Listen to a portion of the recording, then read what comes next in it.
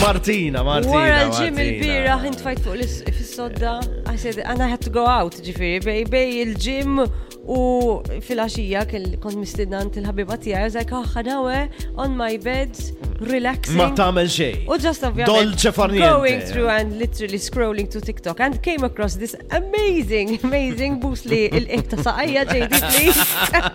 Għax tanti tajba. Tajba, vera tajba.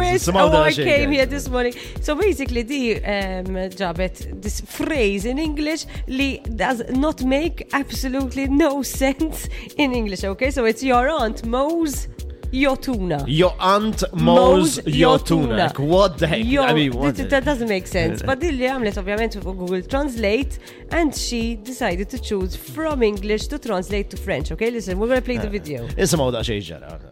Your aunt mows your tuna. Tiswitchja il-translation għal-Franċiż U tiġi? fuq Google u jiġri. Ta' tante ton ton ton.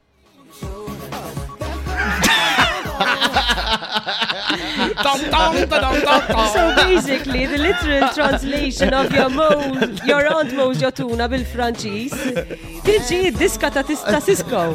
Literally. Remember this? Nikki, your aunt mows your tuna bil-Franċiż. French is a very complicated language, eh?